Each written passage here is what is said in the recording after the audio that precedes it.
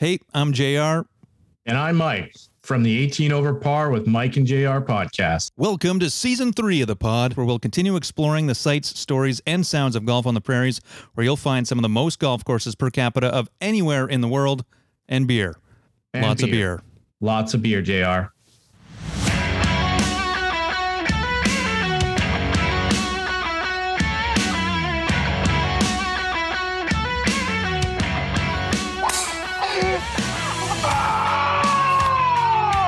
It's the 18 Over Par podcast with Mike and JR.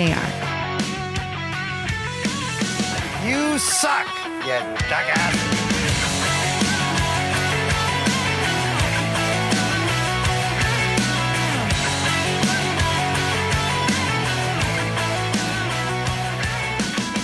Welcome to 18 Over Par with Mike and JR, proudly presented by Bryce Matlashewski, who is an investment advisor with Endeavor Wealth Management, part of IA Private Wealth, and a member of the Canadian Investor Protection Fund. You can contact Bryce at 204-515-3446. I'm JR, he's Mike, and in celebration of Thank a Superintendent Day, we sit down with the superintendent of Falcon Lake Golf Course, Dave Turner. Well, we always extend this out for a month, so Thank a Super Day is September 12th, but we here at 18 Over Par, the past 3 seasons, have made a month out of it because we really appreciate the superintendents. We should make it a year. We love what you guys and gals do on the golf course to make it nice and green for us idiot golfers to go wreck it. But we love talking to superintendents. The feedback we get back from the episodes that we do with superintendents is pretty incredible because people are like, oh, I didn't know that they did that. It's like just everything's green and nice and lush. But there's a lot of work that goes into it. So we're super happy to have you on, Dave. Thanks for taking the time with us this evening. We're going to get into it, and we're going to get into Bryce Matlashewski, hopefully on the golf course, because he's been trying to get us out there for 2 seasons now, and he's an investment advisor with Endeavor Wealth Management, part of IA Private Wealth, and a member of the Canadian Investor Protection Fund. You can contact Bryce at 204-515-3446. We also have all of his info in our link tree. Just go to our social media pages. It's right in our bio. Click that link, and our link tree is right there for you. And you can send us tips, too. Check it out. Check out the link tree. I checked it out a few times. Yeah, I noticed we're starting to get some clicks on there, maybe like 5. And also, so I was playing at Southwood, and we'll get into Dustin Howe because we had him on the show last season, and he brought up Dave Turner, who we have this time around on the show. But I was playing in the member guest, and unbeknownst to me, one of the gentlemen who I was playing with in the other twosome, big fan of the show. He was one of our original listeners. Wow. Did not know him from a hole in the ground. And he said, you guys talk about beer in the opening, but as of late, you haven't really been talking about beer. So Mike and I, we both have beer tonight. What are you drinking? Well, I got the Stanley Park Lager. They got a good mix pack at the LCs or the beer vendors. Good mix pack. You get a lager, some IPAs, some other things, and a little bit of this, a little bit of that. That's what I'm drinking tonight. Nice. I got the Granville Island, so just down the road, English Bay Ale.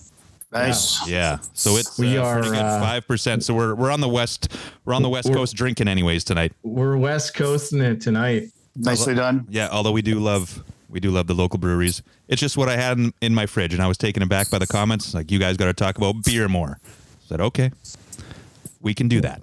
Yeah, but it's a golf podcast. We can't drink every night. Well, you could. You could. You could. You certainly Somebody could. might call you something. Yeah.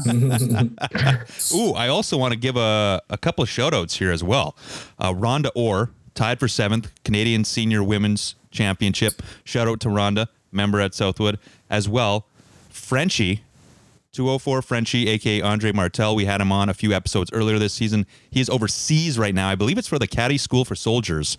And he sent us some updates, so we'll be hopefully posting those on our Instagram as he sends them to us. So shout out to 204 Frenchie and Rhonda Orr as well. Rhonda, come on the show. We have an Instagram account? Yeah, I didn't know that. We apparently do. It's at 18 Over Par Pod. I think we're over 720 followers now, maybe 500 bots and 220 real people, but I'm happy with that. We always get the funny Russian names liking our stories.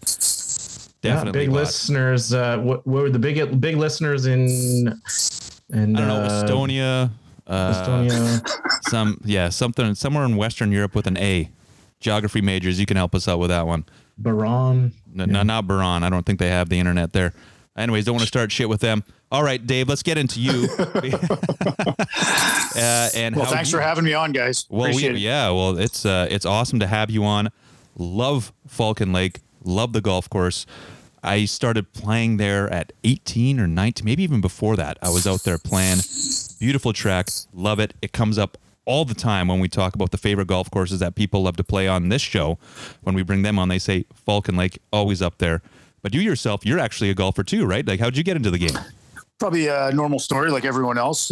Bunch of buddies, we just decided, hey, let's go try out golf. And like I had mentioned, I grew up in Fort Richmond. And so back in those days, you wanted to do anything. Mom wasn't driving us everywhere. So we threw our clubs on our back, biked from Fort Richmond down to Crescent Drive and paid our green fee, got our little metal tag, which was what number you're going to tee off. It was always like 99 and they were on number 6. So we'd sit around there for 5 hours waiting to play our 9 holes, right? Eat about 15 plates of French fries, play 9 holes in an hour and a half and drive back home. Yeah. So it just, I did that for quite a bit. And, you know, we did the kind of the Muni tour going out to Cottonwood back in the day when it was still open because it was a cheap green fee and fun to get out of town. And yeah, that's the way to do it. And especially the French fries. Mm-hmm. Well, yeah, I guess I got a good metabolism, so I've been able to stay pretty scrawny all my life. That's good. Yeah. I used to play a ton of golf and, you know, I've got 3 girls now, and as you get busy with family, golf kind of just became on the back burner for me. But this year, just on a side, I've played the most golf I've probably played in 8 or 9 years. Ooh. So I kind of got the bug again. So now I'm kind of pumped up to get going. Right. So next year will be my year. I'll get back into the swing of things. At least try to play once a week. Yeah. Cut the holes where you know you could hit them. Well, that's what people always say, eh? Right. Well, you put them where you hit them. Eh, blah, blah. So I always say, I just say I hit it straight. I don't hit a draw or a fade. So it doesn't really matter. Right. You know? Yeah. Are your daughters into golf? You know what? They never really got into golf, which it really frustrated me because they're all pretty naturally gifted athletes and they all have great golf swings and they can just go out, grab some clubs and whack the ball around and look like they're seasoned golfers. Wow. But they just never really caught the bug in that interest to go. They always just wanted to do other things, more expensive things, wakeboarding and all the good stuff. Yeah. Golf's too easy. I don't know if it's too easy. I think it's one of those normal stories, right? You're out there for either, you know, two hours plus for 9 holes, or you try to get them out there for 4 hours. It's just, it's too long of a haul for them. Right. They just lose their interest, but yeah, it's all good though. It's all good. So whereabouts are you coming to us from? So we're on Zoom. So are you out in and around Falcon Lake? Yeah. So I don't know if you're familiar with Falcon, but we live on the service road that you see where the school and the community club is. Oh, okay. So anyway, I'm 8 clicks from Falcon. I'm down at the Toniata turnoff. So basically kind of halfway between Falcon and Westlock. And Mike, correct me if I'm wrong, but you and Dave actually met earlier this year when you were on the Harambe tour, was it? Well, I don't know if we met officially, but we came out there. It was June 22nd. The humidity was 96%. We were there in the morning, and I did have a good chat with Rob Hollins, one of the pros there. And we had a little bit of a rain delay. And I think we were due to tee off around 10:30, and we teed off around 12:30. But you were out there. It was raining off and on, and rightfully so. You weren't letting some of the golfers on because it was too wet, and I'm sure you had your best interest in the golf course. So I don't know if I don't think we met that day, but we certainly talked a lot about you. Good things. You still played that day though? Like we did, yeah. We got out. Card pass only problem. Yeah. Oh yeah. Yeah. Strictly. Oh, yeah. Golfers love that, eh? You know, it wasn't too bad. It was, a beautiful course. And you got to get your steps in when you're out there. Hey. Yeah. I don't mind. Yeah. It's one of those things, like, it's like you say, you're always in the back of your mind as a super, you're always going to protect your turf as much as possible. And I think a lot of times, like, it's not like we want to do that and we're not trying to punish golfers. Right. And at Falcon, it's even worse because if you've got a cart path on one side of the hole, right. And I mean, if you're on 18 and you hit a fade, you could be walking 80 yards across to get your ball. I mean, that's really tough. And especially on anybody that has any kind of medical issue, right? Or just anybody that's aged type of thing. I mean, it's always on our mind, right? I mean, I always want to get carts out there as soon as possible, but sometimes you just have to protect the turf. It just is one of those things. It's unfortunate, but this year we've been pretty lucky. So you just played on a bad day. Yeah. To tell you the truth. Hey, we had a fun day. I mean, those 2 hours we spent a lot of money. We got some beers, we got some breakfast, and then some of the guys bought a full wardrobe in the pro shop. Oh, nice. And then even Rob Holland's there. He led us on to the practice green, and then we cornered him for some lessons too, and we wouldn't let him go. So he taught us a lot that day. Cool. Did you learn something? Nope. Yeah. What do they say? Education without action is entertainment. Oh, it was entertaining. Yeah. There you go. There you go. Nice. You're welcome. There you go. I think we're done with the show now. It came from me. Finally, I said something that made people think. Finally. Although I was going to ask Mike if that, because there was a gentleman who was pushing a lawnmower in the rain that you took a video of. I'm guessing that wasn't Dave. I don't think so. It was a push mower, and he was on the boulevard, between the clubhouse and where the tennis court area would be, but he was mowing the lawn in his rain suit. It was just funny to see somebody mowing the lawn in the rain, but I guess you just got to do it when you can. Yeah. Sometimes we just, it depends. I don't know where he's probably maybe mowing a couple islands in the parking lot there. Yeah. Yeah. I don't know. Yeah. It could have been. Yeah. Yeah. Usually we try to do as much to a routine as possible, unless you're absolutely pushing water and, you're doing more damage than you're causing good. So how did you end up getting into the turf care side of the business then? So you're a golfer first, and then you got into the turf care side of the business, or did you do something else there when you were a youngster?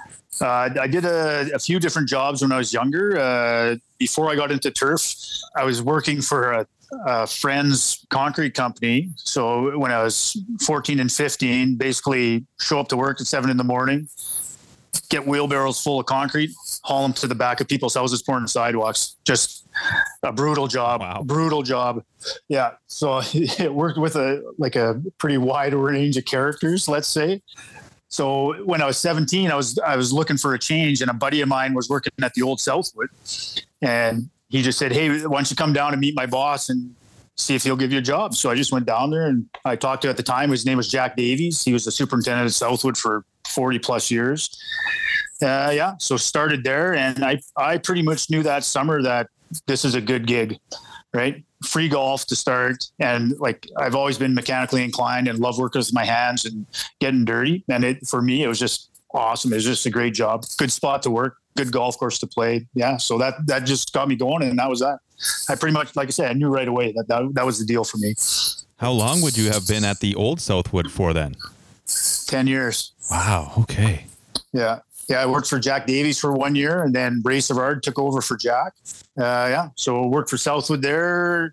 Went to Guelph to take turfgrass management short course to get some official training. Did that 93. Worked 2 more years at Southwood after that. Moved up to Swan River, worked there for a year as a super. That was my first official gig as a superintendent. Great spot to be. Great, nice town, 9-holer. And Dustin Howe was there. Yeah, Dustin's dad was actually my greens chairman at the time. No way. When I was up there. Yep. Yeah. Wayne Howe. So yeah. He's got a lot of respect for you. Oh, really? Well, that's nice to hear. I respect him just as much. Yeah. Like, I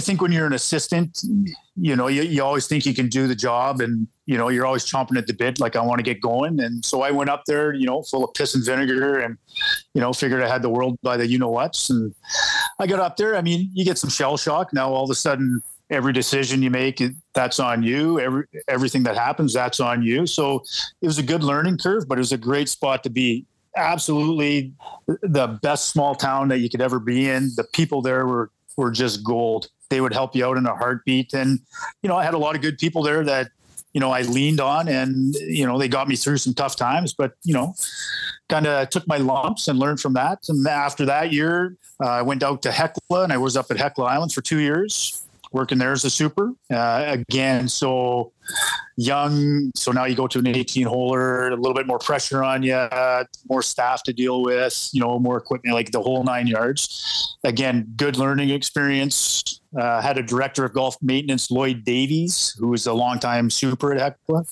a great buddy of mine. So he was a great mentor, helped me along, and, just honing my craft. And then, so what did we do after that? They had a management restructuring with Venture Manitoba Tours, who ran both Hecla, the resort, and Falcon. They cut a job, and I was basically the odd man out. So I was left without a job there. So I ended up going and selling turf equipment, selling Toro for a year, and quickly, pretty much after a month, I knew that was not for me at all.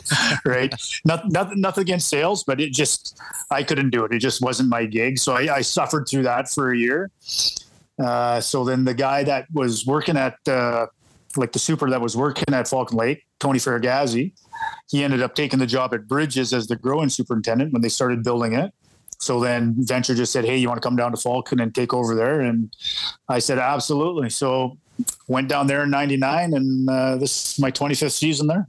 Holy crap. Yeah, I didn't know you were there. Yeah, exactly. Exactly. Yeah. Not to age you or anything, but that's a 10 No, it's all good. It's all good. It's kind of funny. Like, we were sitting back and we were talking with a couple friends here, and I was actually out playing golf, a couple longtime buddies of mine, Eben Stovall and Cornell Ruddock. And we were just talking about, they couldn't believe it either, how long we've been there, but it's just been a lifetime. And you just see how the course from when I got there to what it was like and what we've done and where we've got it to now. Like, it's been a great progression, a lot of lumps and a lot of learning and a lot of mistakes. But I think we've kind of brought the golf course into as good, if not better, than any conditions you'll play anywhere else in Manitoba, right? Which is the goal we strive for. So, yeah, it's cool. Like I say, 25 years is a long time.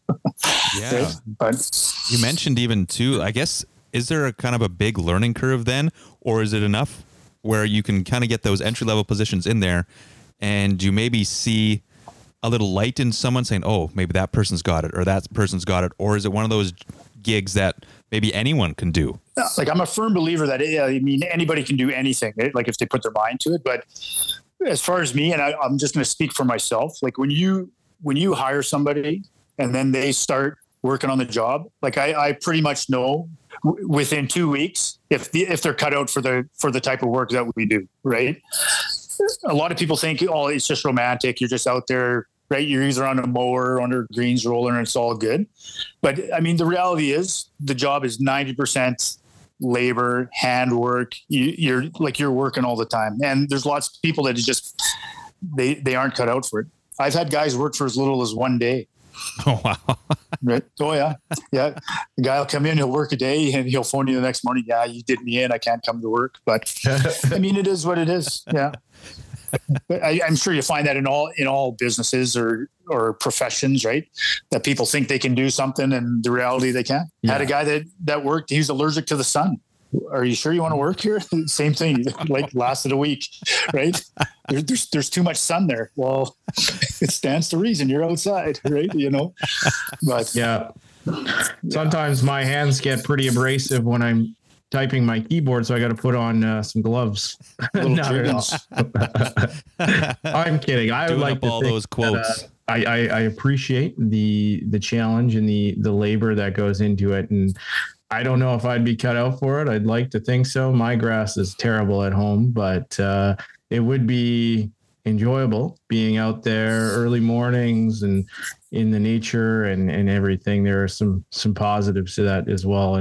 But yeah, 100%. I tell people all the time that I love my job. I've loved my job since the first year I worked on a golf course, and I still love my job 100% to the day, the job itself. I mean, every job comes with all the other BS that goes with it that you'd like to toss out. But I mean, I don't have a dog anymore, but like I used to go out, like you say, first thing in the morning. I'd be there, whatever, 4:30 in the morning, grab a coffee. My dog and I, we'd go out, start cruising around, stop on whatever given hole, right in the middle of Falcon Lake, watch the sun come up, sit there, drink my coffee, pet my dog, and just say like how many other people get to experience that every single day, right? It's a pretty good gig. We take a quick break to hear from Bryce Madlashewski, who is an investment advisor with Endeavor Wealth Management, part of IA Private Wealth, and a member of the Canadian Investor Protection Fund. So, Bryce, could you let us know what the difference is between a RRSP versus a TFSA? Yeah, there's a lot of confusion with these two tools. They're both great, but in a lot of instances, they're very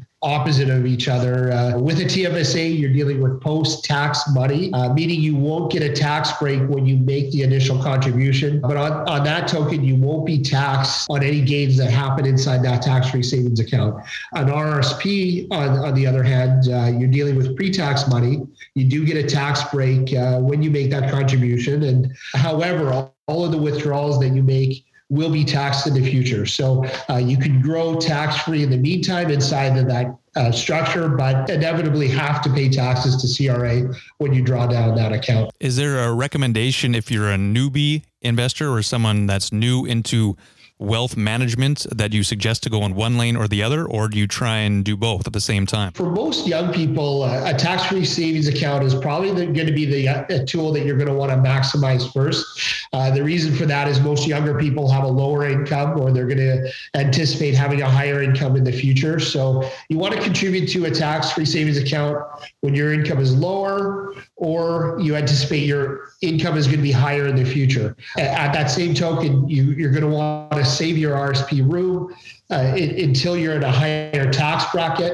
That way, when you are making contributions, it helps offset that higher tax that you're paying and helps reduce your overall tax bill. That was Bryce Madlashewski, who is an investment advisor with Endeavor Wealth Management, part of IA Private Wealth, and a member of the Canadian Investor Protection Fund. You can contact Bryce at 204-515-3446. Well, how many staff do you have on your team now? Not enough. But I will say, though, that this year I had the most number of staff I've had in 8 years. So it's been the best year that way, right? So 6 full-time people, 6 part-time people that work different number of days and days of the week that we've just kind of meshed together just to get things done. And so we do, we get things done. And I've got a good group of people that really bought into the program and care about the golf course. So every day is a good day because they're out there trying to provide the best product we can. And that really helps, that people care about what they're doing versus people that are just there collecting a paycheck and, put in my time and bugger off and don't really give a crap about what they're doing. So this year's been really good. Way back when, we've had as many as 16 full-time people, which was, it was really good. And that would be probably more typical of what you would see at an 18-hole golf course in the city. But it's just been a tough grind in Falcon trying to find people for the last, for sure, 6-8 years. It's just been a grind. Where would you get people from then, in and around the area, to get people who come from the city? Yeah, so my full-time guys now are, half of them are retired guys that are out Falcon Lake retired and just wanted something to do. And so they come. And like I was joking earlier in the year, so I'm 53, and up until the summer kids came in July, I was the youngest guy on the crew. and that's no joke, like that's no exaggeration. But again, they're good guys. And I mean, they work their tails off as much as they can. I mean, like you can only push them so hard, but we've bought some motorized equipment and some specialty stuff to help us do like heavy tree work and, things like that, just to make it easier on them. And yeah, it's just worked out. And so summer kids, you get the odd ones that have somewhere they have a cabin there. They're out, they want to golf, right? So they're out at the cabin all summer. Fewer local kids. Had a couple of younger local kids this year that work. So they work 3 days a week. Yeah. So I mean, I would basically hire anybody. If they're willing and able to try it, I'll hire you. So if you want a job, come on out. Yeah. I'll give you. You just got to buy $1.5 million cabin. That's right. And I'll pay you minimum wage to cut grass. Well, JR, we can stay at Big Cat's new cabin out there, and maybe we'll do a week internship. That would be something. Hopefully we won't break anything or no oil spills. We'll break the bunkers. That's all good.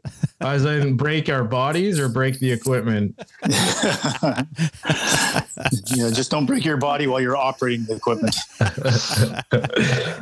We'll sign a waiver. Yeah, sure. Yeah, we'll sign you off that you were fully trained on that piece of equipment. Yeah. We'll put you on the greens roller. You can't do too much damage on that. The first time that I played Falcon recently, and it was maybe 3 years ago, and I walked up, and it was early morning, and they were rolling 18. And I was like, that's probably the first time I even saw a green rolling machine. And I knew I was in for some trouble because, maybe I'm just not up that early to see the green rollers, but the amount of care that goes into that course is amazing. Or even just driving past it. That would be is that the first hole? Second hole. That's right on the highway. Yeah. And it's just teasing you. I don't know. I always BS people that we put on 3 times the fertilizer on that hole. So everything's super green, and it just sucks everybody in that they got to come play. The rest of the golf course is garbage, but we got your green fee. So come on, let's go. You got a 500-yard billboard right on the side of the Trans-Canada Highway. Yeah, 100%. But it works both ways, eh? If you have a bad year, it's going to do the dead opposite, right? So, yeah, I drove by Falcon. It looks like crap. Right? Have you had a bad year in the last 25 years? I'm the same as anybody. I've had a few years where we've had some issues, right? But I will, knock on wood, right? We have not had a catastrophic year as of in my tenure, which is nice. We're pretty lucky. We're in the bush. We're protected. Generally, we're not affected by big winds in the winter. And as a rule, any snowfall we get, because of our tree line fairways, the snow tends to fall, stay, and it's good for winter, right? Which is definitely a bonus. We don't tarp any greens or tees. We don't do anything special that way aside from our fall fungicides, light top dressing, right? And just put them to bed as healthy and as tame as possible is kind of the goal, right? Got a pretty solid program. I've been doing the same thing for, tweak it here and there, but I've been locked in for probably 10 years with the same routine of hardening off the turf and as best we can as Mother Nature allows. Mm-hmm. Yeah. So it's worked out well. Like I say, just lucky, I say. Every course could do the exact same thing, right? In terms of fertility and their aeration, their fall fungicides, right? But you just never know with Mother Nature what she's going to give you. I mean, you could have ice in the city, you could have absolutely no snow out in Starbuck, and they're just getting wind blowing all year and desiccation, and you just never know. It's like a crapshoot. You do your best, you roll the dice, and you hope when that snow melts that things are going to look okay. And then, you've got a good year going. So, Well, it always seems to be a good year anyways. Although I haven't been out there since I've come back to Manitoba, but I definitely got to get out there and do it again because it's one of my favorite places. You should come now, because right now it's awesome. I will say the past 3 years are probably the best turf years, the best condition the golf course has been in my time there. And this year for sure is probably the best, if not one of the top 2 years for sure. Yeah.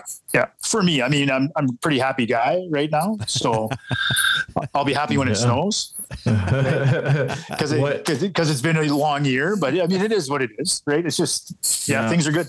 It's September 7th right now. How long do me and JR have until the course closes to get out there? Thanksgiving Monday, last day for golf. Oh, so not bad. We still got some time. Yeah. Oh yeah, for sure. And I always say, anytime in September in Falcon, if you can pick a day that's going to be 15, 17 degrees, fall golf is the best. Leaves are just starting to change color. So you come in 2 weeks, it'll just be awesome. Turf is usually good. cooler nights, cooler days, turf recovers from the high stress of summer, and things just start to look a lot better, lusher and greener. Yeah, it's usually a good experience in fall golf. There you go. That can be said for anything in Manitoba though too. So Wow. Yeah, September always does seem to be a pretty good month, especially if you catch it on a warmish day, even like you said, or in the city, maybe around the 20s, something like that. It's you got to get out there and play, because we know it's winding down, but hey, we still got a good month or so to go here, which is awesome.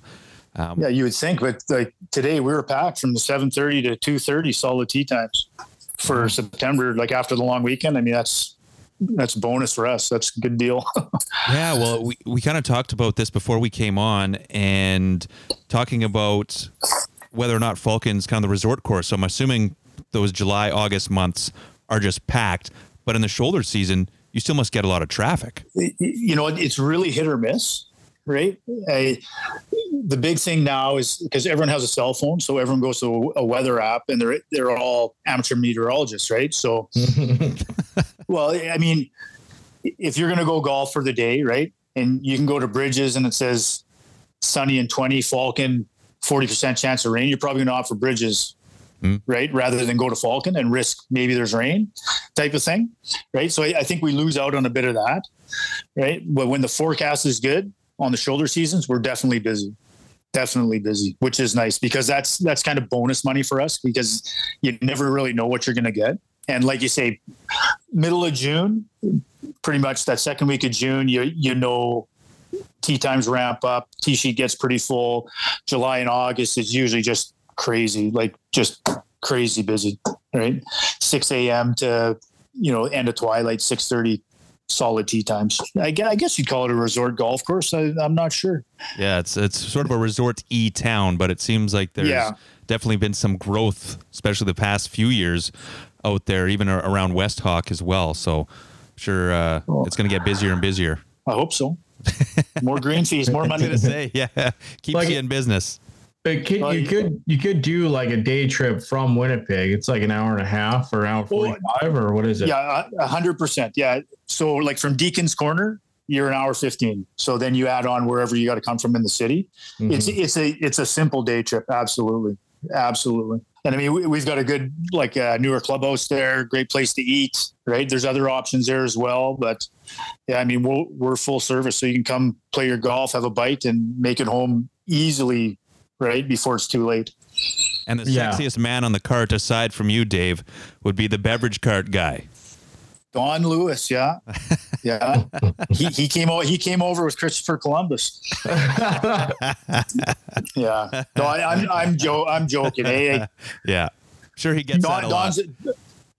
Don's a real good guy. He used to own it's now called the High Point, right? But it used to be called the Landing. So he built that restaurant and operated that for years in West Hawk. He sold that, it's a long time ago now. And then he came over and started working on the golf course. And he was buddies with Bill Shedden, the former operator of the restaurant. Yeah, started on the beer cart, and he's just been doing it ever since. He's been there as long as I've been there. He gets around. I was going to say, Mike, did you see him on the course when you were out there? Oh, absolutely. He had his short shorts on, and we were tipping him real good. Oh, yeah. Asking him to bend over. Oh, no. In all truth, he was an unbelievable guy, and he had some great stories, and he has a great sense of humor.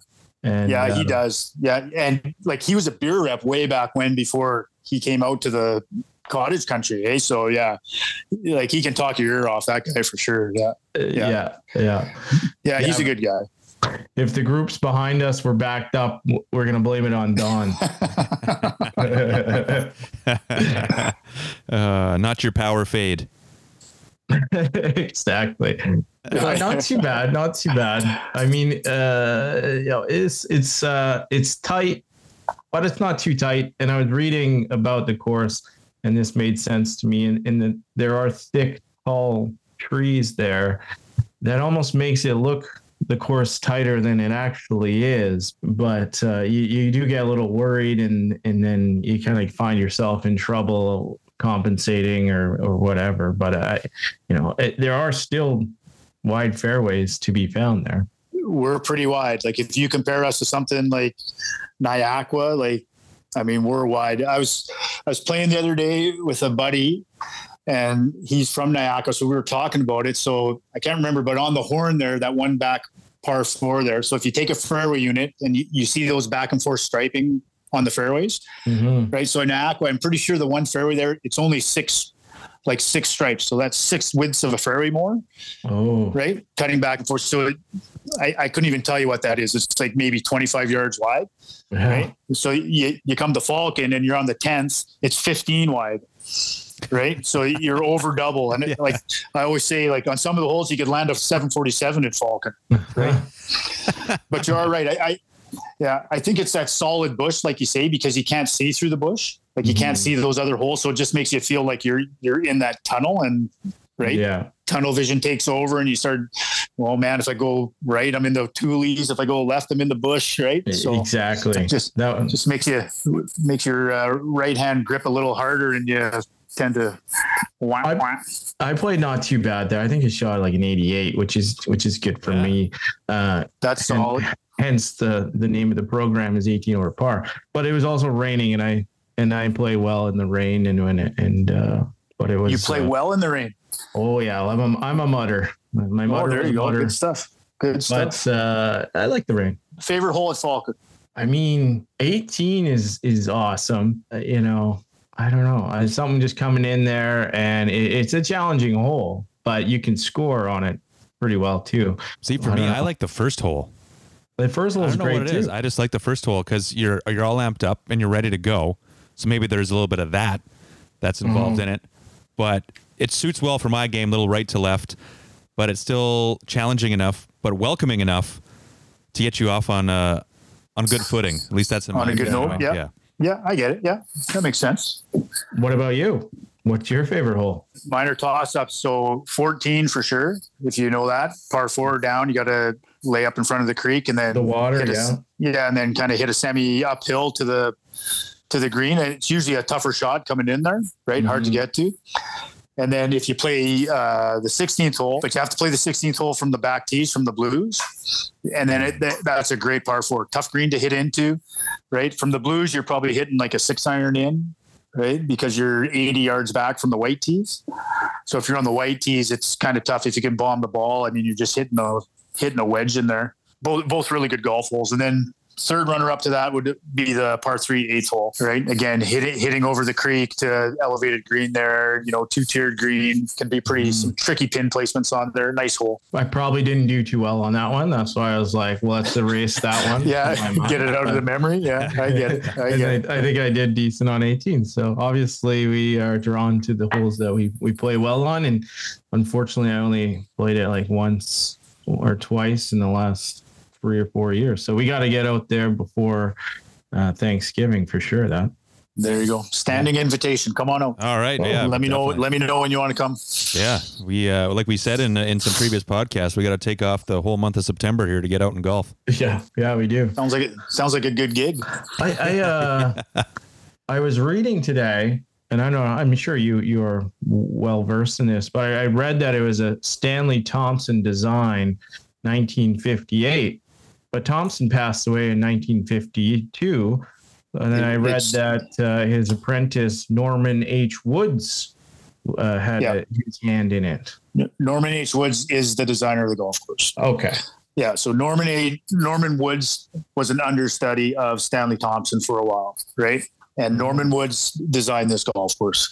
So way back when Venture Manitoba first took over, they were trying to make that connection, right, to bring some notoriety to the golf course, and they just couldn't do it. The Stanley Thompson Society just basically flat out said no, he had nothing to do with it, which as it turns out, it wasn't. I had opportunity years ago to talk to the guy who did all the initial construction on the golf course. His name was Don Drysdale, a local guy with a bunch of construction equipment, and he just reiterated that fact that Norman Woods was the one who was there, who had the drawings, and he was there on site, making changes and adjustments as they were building the golf course. I think we've heard that before, where maybe courses have stamped Stanley Thompson's name on it, and maybe he hadn't had much to do with it. I think we were talking about Clear Lake, and maybe Stanley Thompson did the front 9, if that, and then somebody else did the back 9. But I mean, maybe it was more of a marketing thing.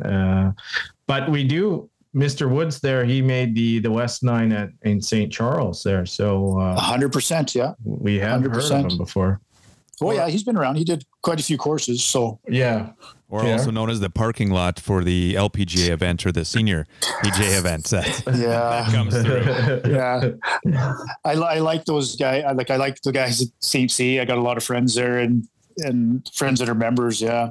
I personally think the West just gets a bad rap. It does. I like honestly. The West. I played it 2 or 3 times the last year, the year before. It's like, holy shit, this is still a pretty good track.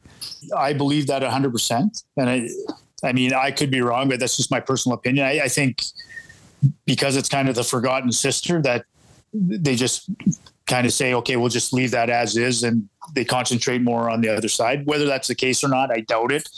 Right. Maybe just perception, but I think it's a great 9 in its own. You discussed Venture, and I had read about them.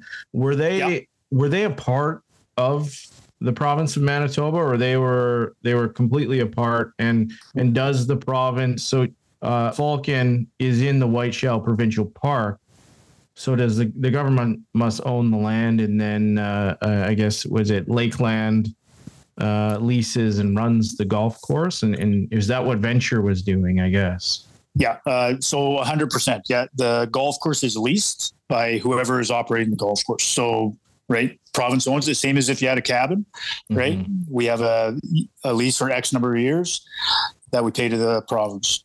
Venture Manitoba was Crown Corporation. Okay. So Venture ran Hecla and the resort for a number of years. And then they took on Falcon Lake in 96, that they took on Falcon Lake Golf Course into the fold. Venture lasted, you got to forgive me, I can't remember what year they were done, but I think Lakeland's been here now. I think this is either the 5th or 6th year for Lakeland. It could be even more, maybe 7th. Yeah. Yeah. So the province got out of the resort business, I guess. Well, I mean, I'm not a political business. Yeah. I'm not a political pundit, but I mean, it's pretty tough to be closing hospital beds and then putting money into a golf course, right? Yeah. Public perception, you know. Mm-hmm. Well, maybe if more people were golfing, they wouldn't have to be in those hospital beds. Well, true enough. But so I wasn't gonna say it. I wasn't gonna go there. But I'm very proactive. I'm not reactive. I'm a proactive kind of guy. It's an election year. Vote for golf. Vote for golf. Oh, yeah. Are there increased environmental guidelines that you got to follow because you are within a provincial park, or it's fairly standard across the board? No. Every golf course in Manitoba has to adhere to a number of rules. You have to have licensed pesticide applicators. You need a pesticide use permit to spray use chemicals on your property. All golf courses have to file a nutrient management plan with the government, which basically this is the fertilizer in a nutshell that we plan to put on the golf course. We have to file reports pre-season and post-season of what we thought we were going to put on and what we actually put on, so the government keeps track of us. Interesting. No special, no real special guidelines. Like, say, if you're in Clear Lake with the feds, they have a little bit different up there in Clear Lake. He has much more stringent rules and regulations that he has to follow up there in terms of what he's applying. We're pretty frugal down here in Falcon. From when I got here, the amount of fertilizer and chemicals that I used back then was like, I look at it now and it's gross how much I used to use compared to what I use now. Yeah. Right?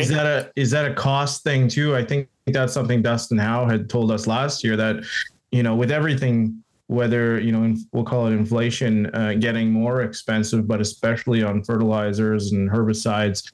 Yeah. Is that you kind of had to become frugal? 100%. Like any golf course chemical that you use is astronomically priced. They're great tools in our toolkit, but they cost a ton of money. So the less you have to use, the better. I think a lot of what I've done is my tolerances for a lot of things have just gone way down. Before I would see 3 dandelions, I'd put the sprayer on, I'd blanket spray the whole golf course. Whereas now, no, honestly, that's basically what you did. You're oh, dandelions are coming, go out there and spray. So like now, like I would spray lots and lots of liters of whatever herbicide I could to kill broadleaf weeds. And now I spray, like this year I've sprayed 20 liters, which is pretty minimal over 100 acres of property.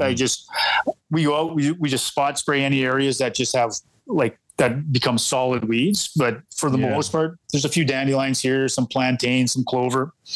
It doesn't really bother me. We try to control that now through cultivation and just promoting healthier turf grass, like I'll call them swards, but that's basically like your blanket of turf grass. The healthier it is, weeds can't compete. Thin turf grass, that's where weeds are going to pop up. But if you have good, healthy, strong growing turf, as a rule, the weeds have a hard time competing with the turf. So that's what we strive for.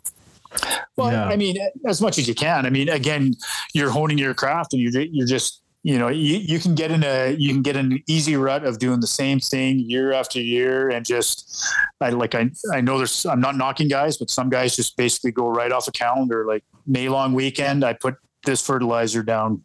June 15th, I put this fertilizer down, right? Like, and that's just the way they do things, and that's what works for them. I mean, could you use too much? Maybe. I've been on the last 8 years, I've kind of been on a quest to create the healthiest soil possible, so that I'm treating more of the soil and less of the turfgrass plant itself.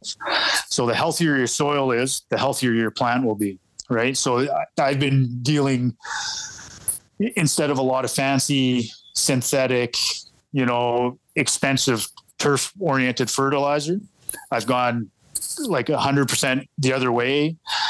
Cheap, easily found, lots of organic, lots of ag stuff. Dabble in the ag business because you can find the stuff. It's a lot cheaper. Dustin talked on the podcast last year with you about everything being foliar applied. So for me, aside from one application of granular in the spring, I'm the same way. All the rest of my nutrients are applied foliar throughout the year. Wow. And so, so doing that way, we save money that way. We save money simply by finding different products, because you have to be more frugal and do more with less is basically what you have to do. Yeah. Well, and shout out to the herbicide companies and the ag companies, because we're always looking for sponsors here, and we're not against having a, you know, Bayer, Crop Science, or whoever you guys are using sponsor us. I know Dustin's involved. I forget who Dustin was involved with, but he should be sponsoring, because he's well, he doesn't make it, but he reps it. Right. He reps it. Damn, I should have asked him. Chris Bloom at Even Spray. There you go. There's somebody's looking for sponsorships. Hey, there you Brett go. Young Seeds. Yeah, Brett Young Seeds. Right. Yeah. Feel free. Phone all those guys. Yeah. They should be sponsoring you at least for 1 month here for Super. Exactly. I think so. The Superintendent month. Well, I wrote this one down, and I had to phonetically spell this out. Microdochium. You have any Microdochium patch? Yeah, exactly. You have any issues with microdochium? You can, yeah. Would that be snow mold? Because I know some courses, we talked about that last year too, but I feel like that would be it. Or I'll ask this question to you. What are some of the most popular challenges, whether it be, I'll call that a fungi or insects or weeds? What are we fighting in Manitoba? Number one is your snow molds, right? Simply because of our location, and you're dealing with at least 5 months of snow, right? So you're dealing with that weather. But most guys, like I said before, they probably have a pretty good program of their best practices, what they want to do to their property to get things ready for that. I mean, there's a number of cultural things you can do, and conditioning the plant to harden itself off for winter. But at the end of the day, we all have to spray some kind of fungicide, right? And areas that you don't spray fungicide for control of snow mold, I don't care where you are, you'll see problems, right? On any golf course. I mean, and to reiterate too, I mean, you could do the same thing and spray those same chemicals and have the same year, and that snow could melt, and you could have 4 greens that are devastated and 14 greens that are just awesome. I mean, sometimes it's just a crapshoot. You just never know. Mm-hmm. But that's number one, I would say. If you have some older golf courses that are soil-based greens like ours, older mix of benta and poana, which is annual bluegrass, we'll have some stresses of some other different diseases, just simply because the soil stays wet. Right. Falcon, we always have heavy dew. The dew sits around. Sometimes it'll sit around till noon, right? So you have long periods of leaf wetness. Interesting. So we have some different patch diseases we'll deal with. That's opposed to like a sand-based green where, some of the other courses we'd see. Yeah, exactly. So like you have newer greens, so they have totally different diseases that they'll have to deal with simply because they are on sand, lower nutrients, drier. New turf is usually, I don't know about some of the newer cultivars, like different varieties of seed. They genetically modify, like they breed them to have resistance against certain diseases. Mm-hmm. But shout out to Monsanto. I'm just kidding. I don't know. Yeah. There's no Roundup Ready bentgrass yet. Okay. To my knowledge, I don't even know what I'm talking about. I just I saw a documentary once. Sorry, guys. Yeah.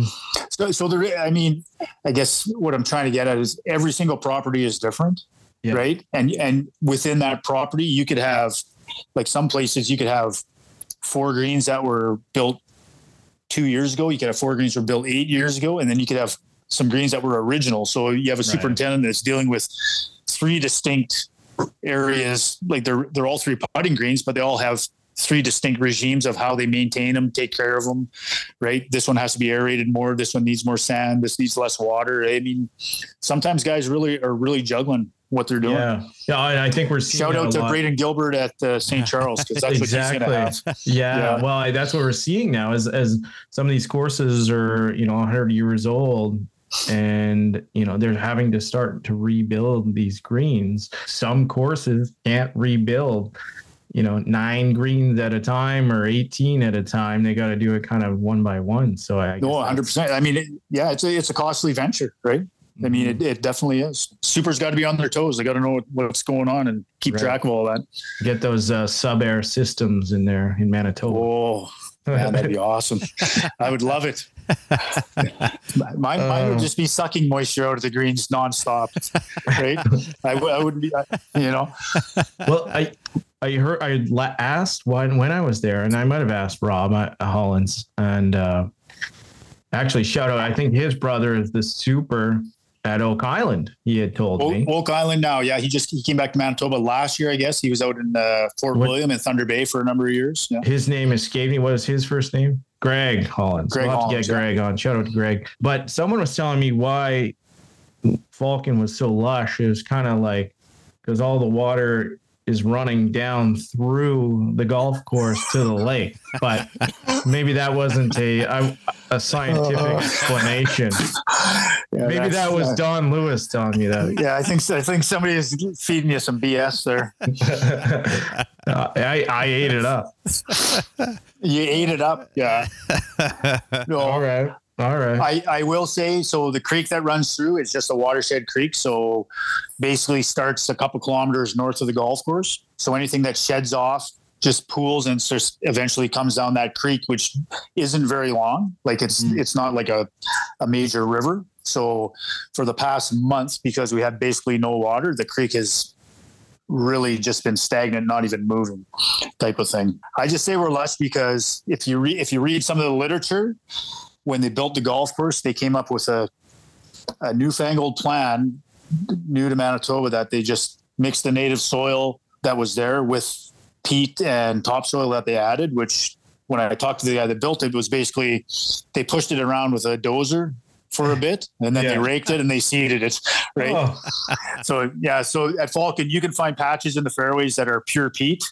You can find pure clay, and then you can find we have a pretty native sandy, loamy kind of native soil, and for the bulk of it, probably 70%, that's what you'll find. But so we don't drain that well. We tend to retain a lot of water, so that's why we're super moist. Right. That explains the 2-hour rain delay.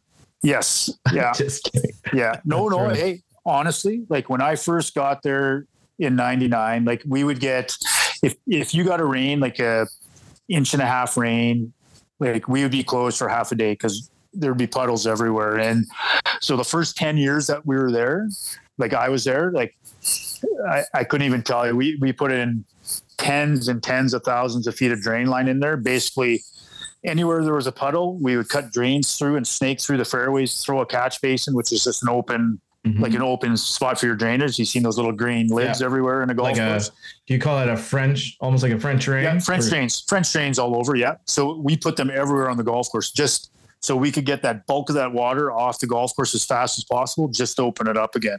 Oh man. Like, shout out to everyone that worked for me from 1999 to 2010, because I look back now and a lot of university guys, a lot of really good people, like, I'm sorry, but I worked them like mules. Like, we worked our buns off. And that was, aside from the trencher, digging the hole, it was all manual. Like, we shoveled those castings, right? We had to shovel the rock back into the drains. Yeah, it was labor intensive, but again, shout out to them. Like, we did a ton of work.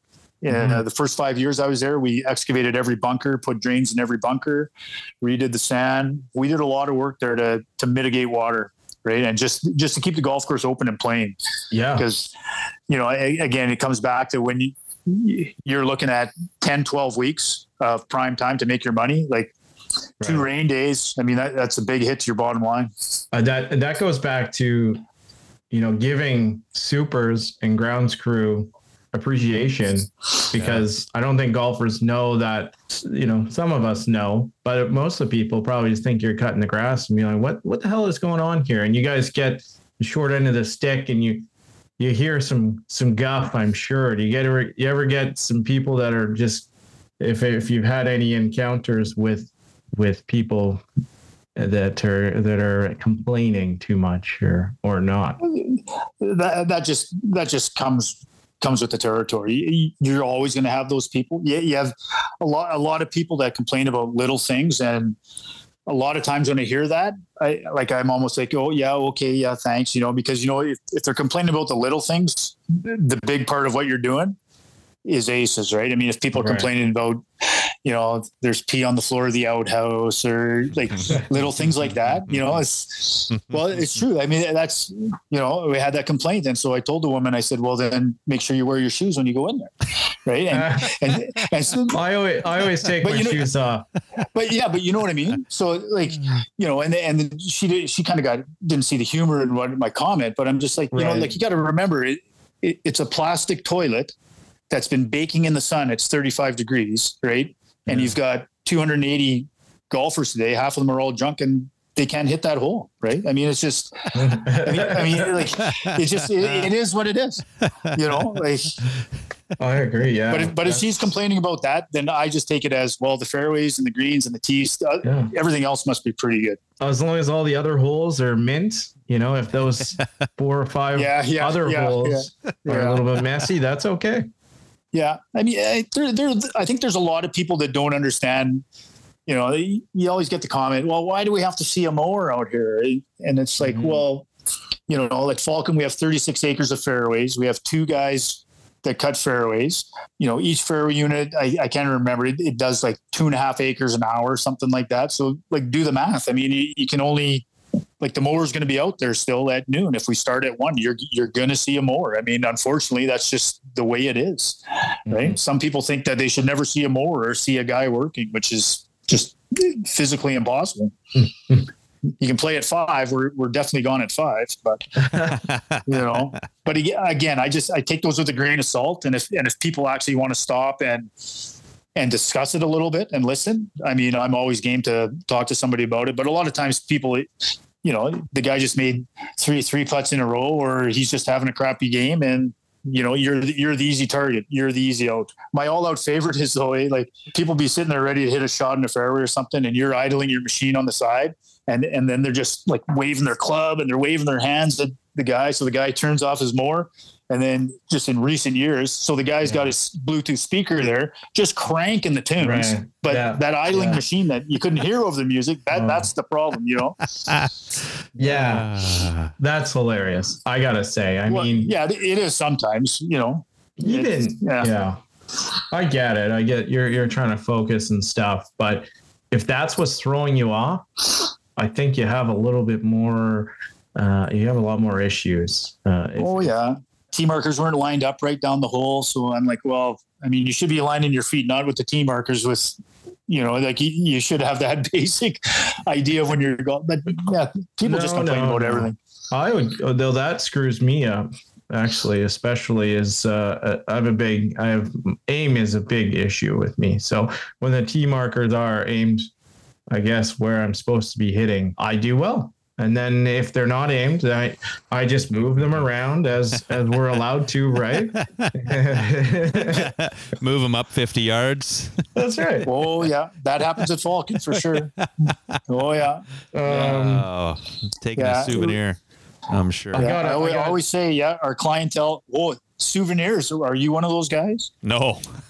So this is a good story, right? Yeah. So I think it was 2 years ago. It might have been 3 years ago. So I had some real nice, our Falcon logo cut out of metal for T markers, had them powder coated the colors, right? They're super cool, Put them out there. We ended up within basically a month, half of them were stolen. Oh, come on. No, 100%. Yeah. So, no. Yeah, it was pretty funny. So then we cleaned up the ones that were left and we put them in the pro shop for people to sell. And I kind of said to the boss, I said, well, I mean, everyone that comes in and buys that T marker, ask them for the other one back. Don't sell them that one because they're trying to get a match set. Yeah. Well, they should almost, I saw this, like they should almost, with technology and maybe the inexpensive cameras now, you just have like a camera on every hole. Not that that's going to give you a lot, you can't call people out, but at least you'd see a lot of bullshit or maybe catch a hole in one. Who's going to monitor it all though? That would be the thing. JR can. He's got a lot of time. He's good at editing. Okay. Yeah. Well, you can sign out because I'm definitely not signing up for that. I got enough hats to wear without watching that. Yeah. Oh, well, I believe it. Yeah. I want definitely get a lot of fun times at Falcon. Yeah. Well, we get the serious golfers until noon, and then we get the drinkers after noon. Hey, well, that's okay too, right? They just woke up from out of the campsite, or they made their way out from the city, and right. Away they go. Yeah, that's why I tee off at 11 o'clock, and we have a good 5 holes, and then we drink in the afternoon. Yeah, I was going to try. You're trying to sandbag us. Think you're serious, and then you pull out your case of Coors Banquet on the 10th hole.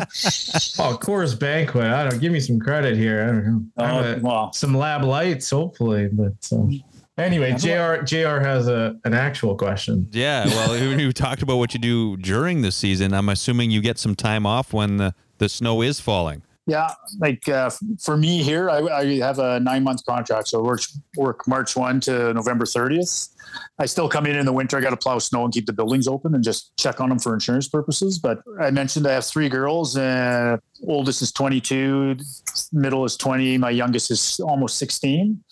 And they've been heavy into hockey and all kinds of sports. So basically, usually that second week of September, hockey starts, and then it's just go, or at least it has been. I'm down to 1 just playing hockey now, but do a lot of hockey. I coached them all growing up through minor. I've been coaching the high school girls team in Kenora at St. Thomas Aquinas. This will be my 8th year involved with that, or 6 or 8 years, something like that.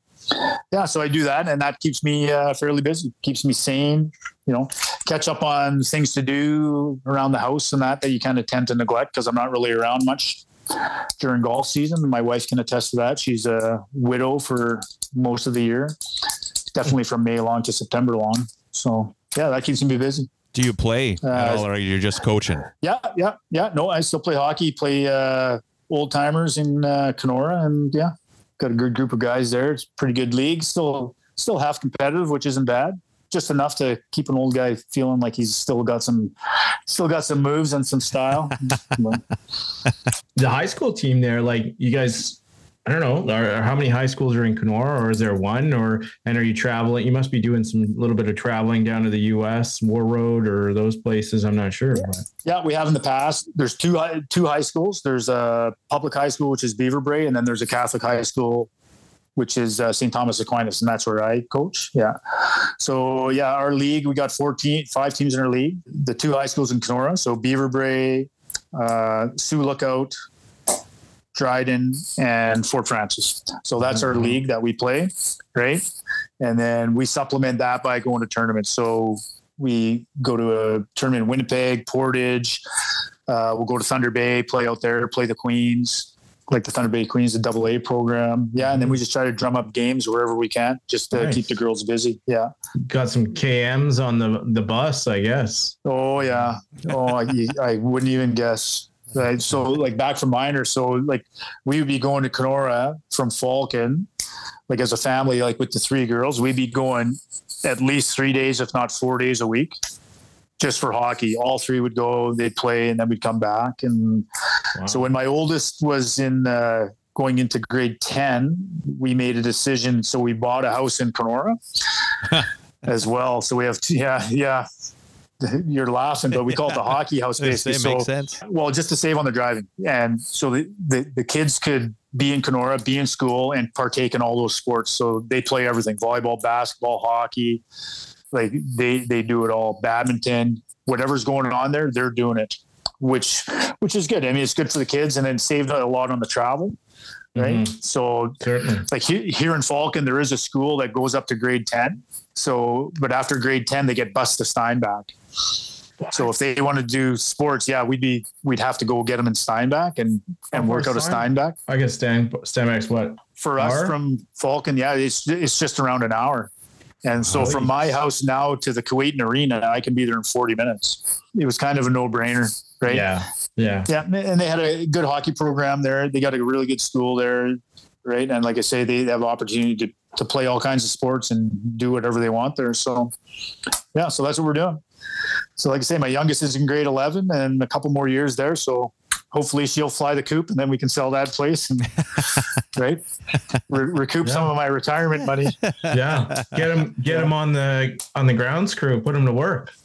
Yeah. My oldest worked for me for a couple of years, and she was a real good worker, but she didn't really like the early mornings and coming to work. She bailed on me. Yeah. Tough at that age. Yeah. Totally get that. Yeah. The mornings are tough. Are tough, right? I get that at my age. I don't think I'd be like the afternoon mower, if that's even. Oh yeah, you want to do that? be the night waterman. Sure. Okay, you can get another cat. Yeah, we got cats. Lots of cats here. Yeah, don't even start. My wife has 4. Oh, I don't have cats around me, unless if you see one, that would be concerning. I got a question. I feel like on the property there, you got lawn bowling, horseshoe, and bocce, and I was curious if that is under your umbrella as well. Yeah, and there's the mini golf there, right? Yeah, right. And the tennis. Is that real grass at the mini golf? At the mini golf? Yeah. No. Okay. It's artificial carpet there. I've seen a real grass mini golf course before, but I'm actually most interested in the lawn bowling because I love lawn bowling, and a lot of people don't know that bocce is different from lawn bowling, and that the lawn bowling balls are weighted, and it's almost more like, I guess, curling, if you will. But is there much difference between a lawn bowling green and like a golf green? So in theory, like a real lawn bowling green, you'd probably want it a little firmer. Okay. Is what I would think. Yeah. But I will say, like, our lawn bowling green at Falcon Lake is probably the fastest lawn bowling green in North America. Wow. Right. Like if you had to stimp it, what would you? Well, it's kind of a joke, eh? So back in the day when I had 12, 16 guys, we had a separate mower just for the lawn bowling that was set at a higher height than the green, because it doesn't need to be cut as short as the greens do, right? Okay. But now, simply because of equipment and manpower, so when my guys cut the green, they go over and they cut the lawn bowling too. So so basically, yeah, exactly, right? So it is pretty funny, and I always sit and question myself, like, what are we doing this for? But I mean, it's just to save on an extra piece of equipment and another guy having to go over and waste an hour driving from our shop to the lawn bowling green, cut and go back. So yeah. It's cool. Do you roll the greens at the lawn bowling? No, I don't. You don't have to. You don't have to. So if you come out, then you should go and play on there. I don't know if you played on there, but I didn't. Right? I haven't played that one yet. But I did read that 1966, the green opened at Falcon Lake, and you guys hosted the Major Canadian Lawn Bowling Championship. So Cool. Very I would have liked to seen that. So there used to be a group of people that came out every year, but they haven't been out for a couple of years. I don't know if because it was COVID or what. They were an older group, but like if you're familiar with lawn bowling, they all showed up. It's like Wimbledon, eh? They have their white pants, their white shirts, their white hats. Wow. Oh yeah, they were right into it. Like I sat there and watched them. Like they're hardcore. They just yeah. It was pretty funny. Like almost like curling. And often they'll have like a piper that leads them out onto the pitch in the different teams or something.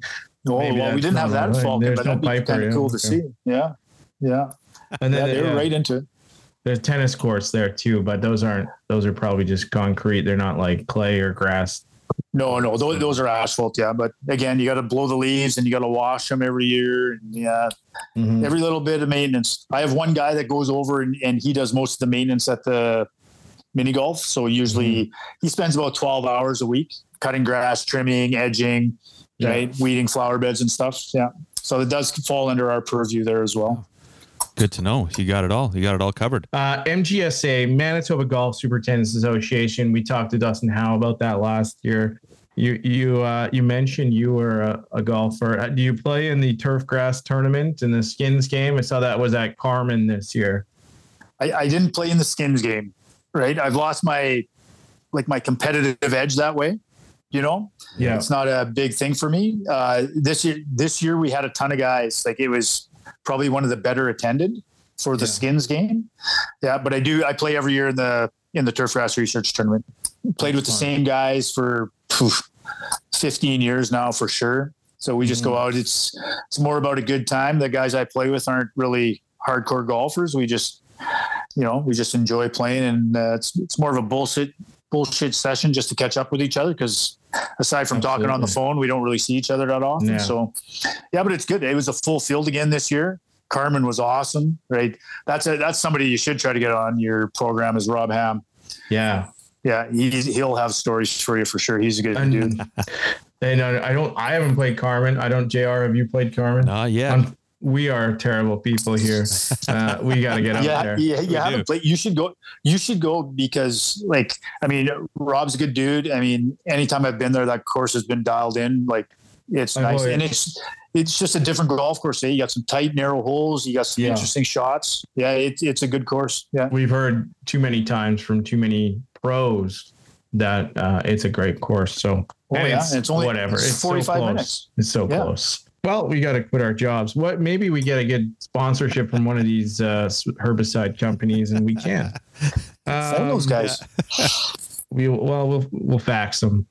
You'll fax them. Yeah, we've been faxing them for the last 3 years. They haven't answered our fax. I was going to say, that number is this might not be in your realm, but 2018, you guys hosted the men's mid-am and women's am.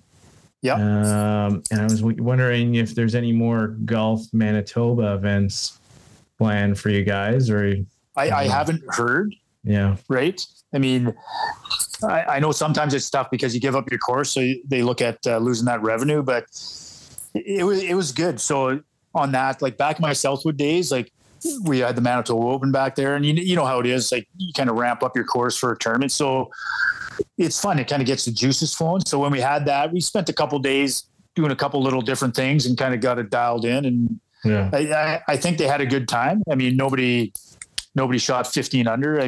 We gave them a good test of golf, right? So it was nice. It was fun to get the team rolling again and, get into kind of tournament mode, because we really don't do a lot of that stuff at Falcon. Yeah. It's more just straight green fees, right? We're offering a consistent product, and it's just kind of roll that out and just keep it going at that. So like I say, sometimes it's nice to kind of ramp up what you're doing. Certainly. Right? Are there times where there is like a men's league or a championship, or like a superintendent's revenge we've always heard of?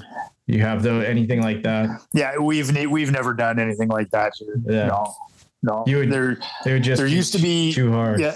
Yeah. There used to be a local tournament that they would always have. So the women still have it, eh? So the women's tournament is called the Sewer Lid, right? So that's that. Yeah. So that's happening on the 14th, and so that one's kept going, and it's more usually local women that get into that. And the men's used to be called the septic tank, right? That they would do that they would do at the same time. But the septic tank, it started being like poorly attended, and it just died off, and nobody kept it going. So on those ones, all we would do is put out a stupid pin. Yeah. Oh yeah. So it'd be a 9-hole tournament. We just put out some real just stupid pins and watch guys 5-putt, 6-putt. So yeah. Interesting. One more. You got, so the wildfires have been a big thing, I think this summer, last summer. Do the wildfires, smoke, have much effect on like turf grass? Yeah, absolutely. Like the biggest thing, and quite honestly, I just learned this basically at the start of this year doing a little bit of research, and it was just talking about how your water requirements when you're in that heavy smoke and that haze, when it hangs around, how your water requirements can cut by 75%. Whoa. Right? You still have those hot days, right? But you don't have that heavy sun UV, right? That's baking things out. And like 2 years ago, I never would have thought that. And then it just became one of those things. We had some smoke there 2 years ago, and I just remember there's some heavy fires there in Alberta, I think it was, or it might have been north. Anyways, but so you're kind of doing your regular water routine, and you're like, oh, wow, like things are pretty wet. Like it's kind of odd, eh? And so then I just started delving into this, and you found some guys that actually did some studies that was the case. Yeah. Wow. This year we didn't really notice that much. We had a few smoky days out here, but not a ton of real heavy smoke days. Yeah. Interesting. Yeah. I thought it was interesting too. Yeah. I might have read that on the MGSA, and then I was like, oh, let's. Oh, really? Oh, yeah. Because I'm an honorary member of the MGSA. Seriously? Whether they know it or not. No, I'm not. Okay. But you're one of those. I hacked into it and I read all the articles. You're just looking for free green fees. I know your type. No, not at all. Just frugal golfer. There's a lot of backdoors to that website. I don't want to know where you're going. I wasn't going anywhere.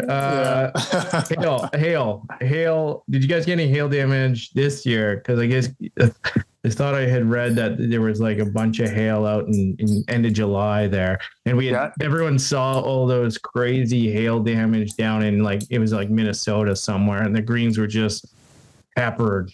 But I didn't. You saw that. Hey, that happened to you guys. Crazy. Yeah. So that storm that rolled through, we had hail. So if you're familiar with where the golf course is, so bingo was happening because it was a Wednesday night. So bingo was going on at the community club. Nice. So there's 100 cars there. So in that parking lot, half of those cars just got destroyed. You had sunroofs busted out. Oh no. A woman that works for me was there. Every window in her Hyundai Santa Fe was broken. Whoa. Like just destroyed, but other cars were fine. The golf course, we had some of that hail, like maybe marble size at the golf course. All it did was look like you had a regular morning at Falcon where our clientele, nobody fixed ball marks. So it just looked like we had, 100 extra ball marks on each green, right? Yeah. It wasn't total devastation. So we just went out there. We have some tools to fix ball marks fast, like these little spring loaded things. So we went out there, a couple guys, we just whacked them off as fast as we could. And then the guy went with the roller and I mean, I don't think anybody would have known any different. I mean, the course is probably 5K from the community club, no? Or no. Like it's just basically closer. Right there. Oh yeah, exactly. Yeah, half a K. Holy shit. Anyways. Yeah. So just very spotty. And then people in the campground, you had campers destroyed, people down at the lake. It was just kind of hit or miss, like just narrow bands of where it was really horrible to hail. So, and where I am here at my house, 8 clicks down the road, like we had a couple little BBs of hail. That was it. So Mother Nature. And really, so it was all not hail. A big bingo fan. Yeah, apparently. Yeah. Nobody was yelling bingo when they came outside to see their vehicles. Okay. That's one good bingo. Yeah. All right. Wow. We got one correct. Bingo. Are there any more? Speaking of, here's your $20. Speaking of storms, JR. Oh yeah. Well, let's get into it. It's the back nine lightning round. It's for Bryce Malashewski, who is an an investment advisor with Endeavour Wealth Management, part of IA Private Wealth, and a member of the Canadian Investor Protection Fund. Contact Bryce at 204-515-3446. We also got his info in our link tree. Go to our social medias, click on our bio, and it's right there. Bryce is going to get us out.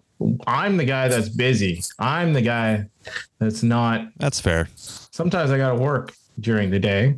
I don't know if Bryce listens, but we're going to get out. We're going to get out. We're going to get out. We're going to get out on that new Mackenzie 9 and the underappreciated Woods 9. Yes, sir. And maybe we'll even play the Ross, which is under construction. We'll just sneak out there and never be allowed back. Yeah. They won't know.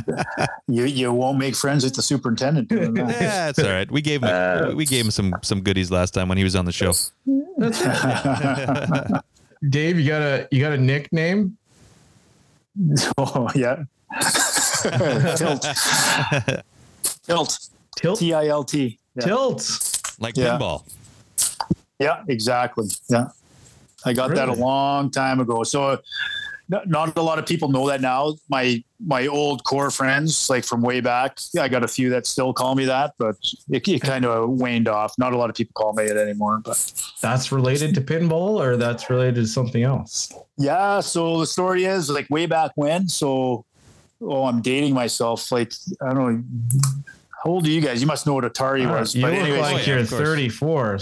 Yeah. So So Atari had a TV commercial and they're pumping this game, Atari Pinball. Yeah. So this dude came on playing the game and his name was Tilt Turner. So my buddy Mike, one of my buddies, Mike Brennan, he just came to school one day and he said, "Hey, Tilt Turner," and then from there it just stuck, and that was it for forever. Yeah. That's a decent name, though. That's a great. Yeah, not bad. Some people get stuck with worse. That's for sure. Yeah, Tilt. Much worse. Yeah. I was gonna call you Zero Turn. Oh, hey, that could be a good one. And that's related to Zero Turn mowers. That's the connection. I know you got it, Dave. Yeah, but I don't know. Also could be a sponsor. Some of those listeners there you go. There you go. Those listeners out there aren't so bright. Zero turner lawnmower. Yeah, I get you. All right. Well, so the back nine's pretty well heavily focused on golf. Not we should have a back nine for supers too. But first one, have you ever got a hole in one? No, I haven't. My sister has two, and it pisses me off. Whoa! My sister was just out in PEI too. Really? She went out to play. Yep. Yeah. Did she see Terry Hashimoto out there? No, I'm guessing not. Yeah, I haven't seen her since she's got back, so she could have. I'm not sure. Yeah, she might have. Yeah, she played in the Canadian women's amateur there too. What? So, holy shit! Yeah, she's a good golfer. I think she peaked. She played Granite a couple weeks ago, just before they left there, and she shot 76 at Granite. So cool. So that was her career around there, and I think she peaked too soon. So she went out to PI, but it rained both days that they were playing, so she didn't have the best day. But anyway, sorry, we'll get out of my family. Don't be sorry. Yeah. Do you want to mention her name? Give her a shout out. Yeah, Mary Turner. She she's my big sister. I have two sisters. She's the older of the two, and I look up to her. She's a good egg. She's been working at the Pan Am Clinic since the Pan Am Clinic started. Wow. Wow. She's an athletic therapist. Yeah. I've been there a few times. And the middle sister, we want to give her a shout out just so we don't leave her out. Her name is Karen, and she's a good egg too. And if you need someone to just talk your ear off for 14 hours, she's the person you want to have around. We'll get her on the ball. Yeah, she did. Yeah. She's a good egg too. Well, yeah, you'll have to set up the course tough for them whenever they're out at Falcon. You got a golf ball that you play specifically? I've been playing Pro Vs for forever since they came out, but it's funny because Falcon, there's way too many people that play golf balls they shouldn't. Right? I mean, you should not be finding Pro V1s 15 yards off a tee box straight in the bush. But anyways, are they marked with 18 over par? There's lots that have their names on them, and you kind of wonder why guys put their names on them if they're hitting them that deep in the bush. But but anyway, I've been finding lots of those chrome softs, and I actually like those balls. It seems you can really throttle them off the tee. So so I started playing those. A lot of people play the chrome softs. JR, you play the chrome softs. I never really gave them a chance. I don't know. Number one ball found at Falcon Lake, Kirkland. Oh, good little tidbit there. Yeah, 100%. Oh yeah, just they had a great scads sale. of them. Scads of them. Yeah, I play Kirklands, and sometimes half of those are Mike's. You must be half. I was there once, and I lost 30 balls. No, they're not bad. I don't know. We'll have to go to the MySpy Golf ratings on them, but I don't know. I'm a frugal golfer, and they did well for me. But we'll move on from that. I guess not yet. How many balls you must find millions of balls. What do you guys do with the balls you find on the course? Donate them to your staff, or? Well, I mean, anybody that finds a ball as they're working, those are just theirs, right? Mm-hmm. And then any other ones, like I find a lot, like I know, like buddies of mine, like guys play noodles. Some guys like Kirkland, some guys like X, some guys like the colored ball. So I'll just, I'll keep those in my cart and I'll just pawn them off. Yeah. And then we've got some regular guys that play early in the morning, like try to be the first guys off. So same thing. If I find a ball while I'm going, I'll be changing holes. I'll just leave a couple balls by the hole as I'm working. Right. Yeah. But as a rule, my guys just take all the balls for themselves. This one, you might be biased. What is your favorite course to play in Manitoba? Favorite course to play in Manitoba? That's correct. Yeah, I like Falcon. I like Hecla, just for that same resorty kind of wide open, just nice, easygoing feel. Clear Lake is up there. I always love going to Clear Lake. I went out and played Oak Island about 4 years ago. Like, I was amazed that it's a great track. And to anybody that listens, if you haven't been there, it is absolutely worth the trip. Go out there. Best greens complexes in Manitoba. I thought it was just phenomenal. Des Coop was a super there when we went out there. Yeah, the place was. We played late October. Yeah, the place was just dialed in. Place was awesome. Yeah. That, I mean, Gilbert Plains is a nice golf course. Well, I think that's a top five. That's pretty amazing. You got any bucket list course in Manitoba that you want to get out to? You just haven't been able to get out to yet. A bucket list course. Yeah. Interesting. And I actually should extend this to Northern Ontario as you're kind of in that region as well. I've been to most of those courses in Northwestern Ontario because when I sold turf equipment, that was part of my territory. So I've been out in that area. Yeah. I've been to Whitewater in Thunder Bay. I don't know if you heard of that course. Real nice layout there. Yeah. I haven't played it, but it's pretty cool. The pro layout. There is questionable. I don't know. Hopefully he doesn't listen to this. Oh yeah. We had him on. Great guy. To be honest, I always said that I'd like to just take a month and just go play every little golf course in Manitoba in those small towns. Cause I find all those small town Manitoba golf courses, they're just awesome because half the time they've got maybe one staff, two staff. The rest are volunteer people that are out there working and they just care for it. It becomes like their showpiece for the town. And there's just probably too many to mention that I'd like to go to. Yeah. Well, the pro at Whitewater, Matt Simmons, he says, and he drives by Falcon. I think he said this. He said he drives by Falcon and he never played it. And he always looks, he wants to play it. So Matt, if you're listening, Dave's wants to have you out. You guys are going to have a match and it's going to be filmed on our 18 over par YouTube that doesn't exist, but let's do it. Done. You'll have a 9-hole match and then you'll have a greens and fairway mowing competition. I don't know. I'm That's- just that's making the this plan? up. Matt. It'd be like Matt's those gonna- lumberjack competitions. The straightest cut line. Exactly. Okay? Who can hold the straightest down a fairway? Yeah. I Oh like it. gosh, that could be tough. There you go. It could be. Gotta- Yeah, it could be very tough. As long as you don't have a late night before. Well, lots of my guys do that, and they manage quite well. So. What would be the most memorable course that you have ever played? Have you done any golf tourism at all? Yeah, I mean, Even Banff is pretty nice. yeah. Medicine Hat, on the way to Banff, we stopped at a place in Medicine Hat called Desert Bloom. If you're ever there, go play it. Awesome. You're down in a coulee, right? In the Badlands. It was an awesome course. We had a great time there. Again, great greens, just a great layout. Yeah, it was pretty cool. Interesting. Good. That was a real nice place. I had the pleasure of going to the Masters in 2004. Ooh. We played a course called Secessions in South Carolina. The place was just absolutely mint in a floodplain. It was one of those super high end private clubs. They only do like some stupid thing like 24 tee times a day kind of thing. You know, I show up with my red tag shoes and that they take your golf shoes. Some guy takes them in, polishes them up, Cleans them up. Yeah. Oh yeah. It was just, it was a pretty cool experience. That's awesome. Experience when we were there. Yeah. Had a good time there. Great golf course. Was that through some sort of organization, or like you guys just went on a trip down there? And I bet did Toro take you down there? Actually, Easy Go did because Easy Go.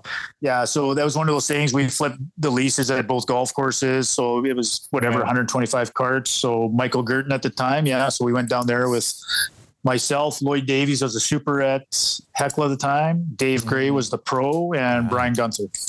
Nice. Yeah. So Brian's down at the Fly-In now. Shout He was out up here to for a number of years. Easy Go. If you have 100%. any free passes to Augusta, Sign me up. I would or love Club to. Car or Toro or John Deere, whoever's listening, we're open. Yeah, it was cool. It was a good trip. It's pretty cool, and it's like everyone says, like the TV does not do the course justice at all. It's pretty awesome, pretty nice property. Who won the Masters in 2004, Dave? Phil. Hey, he did. Mickelson. How about that? So what a great guy. Wow, this is we know him really well. This is a good segue, with the exception of Augusta National Golf Club. Unless you actually played it when you were down there, what would be your number one bucket list course anywhere in the world? Torrey Pines. Torrey Pines. Oh, all right. That's kind of a little bit different. We don't hear that very often. No, I have a Torrey Pines hat. I should have worn that tonight. There you go. Yeah. I just think it's a cool course. Looks like it'd be a fun layout to play. Right. Mm-hmm. I think I could actually play there. Right. Yeah. Right. When you went, don't get me wrong. There's lots of other good courses. I mean, as you know, you could, right. You could just, we could go on for days. Yeah. Pinehurst, Pebble. I mean, you could just go on and on. Yeah. But yeah. When you were at the Masters, did you witness practice rounds, or were you there for a couple days, or? Yeah, we were there Wednesday. And then we were there Thursday, Friday, Saturday. Wow. So yeah, it was pretty cool. The practice rounds are cool. Freddie's my number one golfer. So got to watch Freddie. So I followed him around for a practice round, which was pretty cool. And then the first day, Thursday, we were going to try to follow Tiger, but it was just way too many people. So we just kind of pick and choose. Followed VJ for a bit. Sandy Lyle, followed him. Nice. He's hitting 2 irons. He's hitting 2 irons farther than my drive. It was just crazy. He's just hitting just bombs, eh? And he was playing with Sergio Garcia. Yeah, and Sergio, just incredible, those guys, and just how they bang it around there. Yeah, amazing. Yeah, had a good time there. Yeah, nice. And then I don't know if you know what Augusta, eh? You buy a chair, you put it down somewhere. Yes. And you leave it. I've seen that. So we did that. It was cool. So the Friday we got to see Arnie walk up. That was his last round. right? So we were there on 18 as Arnie walked up on the Friday, and that was pretty cool. Like the crowd was just it was pretty awesome. Yeah. So we got to see that. What else? We watched a bit of the par 3, saw a couple hole-in-ones on there. Jeez. Yeah, it was cool. Yeah. Battled 6,000 people in the pro shop for merchandise. Did you get you buy a bunch for your friends and everything? And yeah, well, I got some for my family. I got a few other things for some people that asked for stuff, but right. it was crazy. Like, I mean, it wasn't cheap. Like, I think I dumped $2,000 the first time I went in there, but there's guys in front of me. I mean, there's just like $8,000 worth of stuff, like just of course. 50 shirts. I'm like, what are you doing? Like, sell them or something. Yeah. Well, then here's this, this poor superintendent from the prairies, right? Yeah. It's pretty fun. Yeah. I'll get a 1 tea, please. Pretty much. How much are these keychains? Yeah. We got to ask this one. What is your career low round? My career low round, 71 at Falcon. Wow. Whoa. That's back when I was playing golf a lot. Still, that's no joke. Yeah, it was just one of those things. It was a good day. Just hitting it good, right? I guess so. Yeah, good day. Sure. Well, like I'm not a pretty golfer. I got to do a lot of scrambling quite often, so things just kind of worked out. Yeah, it was good. I mean, I typically, I usually shoot in around 80 there when I'm playing my normal game. Oh, that's great. Right. Yeah. 84. I mean, I can shoot in the 70s sometimes, but it is what it is. Do you keep an index? No, like I said, honestly, my yearly average up until this year was about 4 rounds, right? Mm-hmm. Of real golf.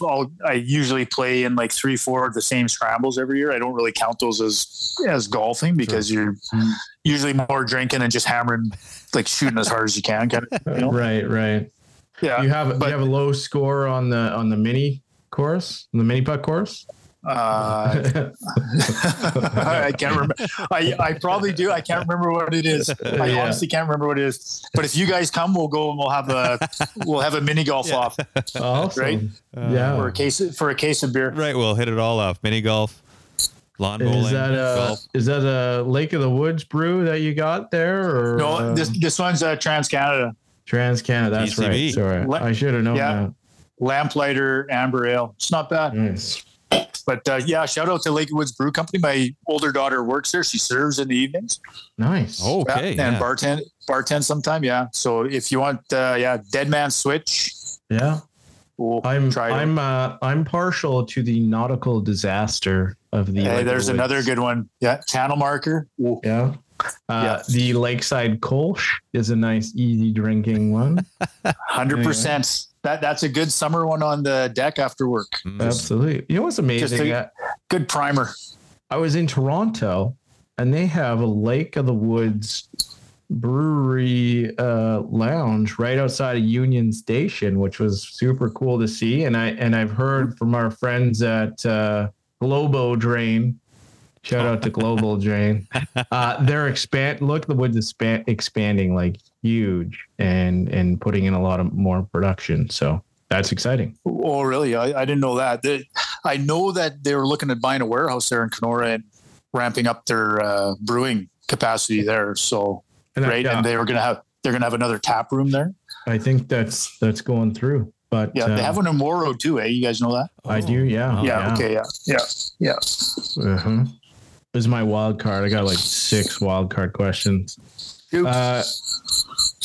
Biggest. I'm surprised this didn't come up, but what would be your biggest frustration with golfers?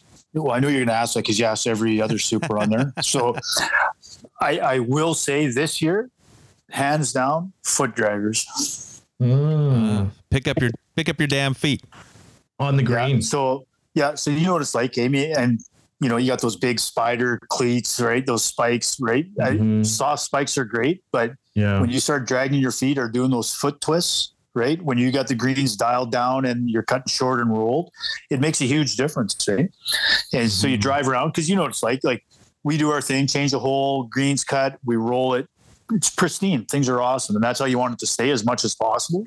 And you drive around, literally 5 groups later and you see 15 feet scuff marks. Some guy couldn't pick up his feet and walked right across the green. That's a real piss off. And then after that, it's the same as everybody's told you, right? When you're by the green or by the tee, just keep 4 tires on the path, right? The beer cart will go around you. Maintenance staff will go around you. Yeah. I want to highlight that one first before you go on to the other one. But like, sure. I don't think a lot of people know that everyone wants to be courteous and move to the side in anticipation that a beverage cart that will come by you or something or something will come by you. But so you're saying the supers want the golfers to stay on the cart. 100%. Or the cart path. Yeah. 100%. So the next time you go drive, you're playing around a golf, wherever you're playing, right? If there's not stakes or a rope and post keeping you off that path, you take a look and you can see where that path started at 6 feet. Mm-hmm. And you can see especially at tees and greens where everybody tends to park, that those areas have probably expanded to 7, 8 feet wide. And it's not because the supers are making it bigger. It's just simply nonstop. Right. So I always tell guys, you have your driveway and you probably have a nice lawn and you just cut it so it looks pristine. Oh yeah, so my driveway and my lawn are not pristine, but yeah. But maybe we'll get into that. Yeah, so here's the case in point. So JR comes to your house, right? And he drives up on your driveway and puts 2 wheels onto your grass right beside the driveway, right? Yeah, he does do that. And then JR leaves, right? And then JR leaves. So now you times that, like we have 60 odd carts. So you times that by 120. So 120 people do that every day. Yeah. So if JR does that 120 times to your driveway, right? Yeah. What do you think that strip of grass is going to look like? You know what I mean? Dead. Yeah. So it just wears it out, right?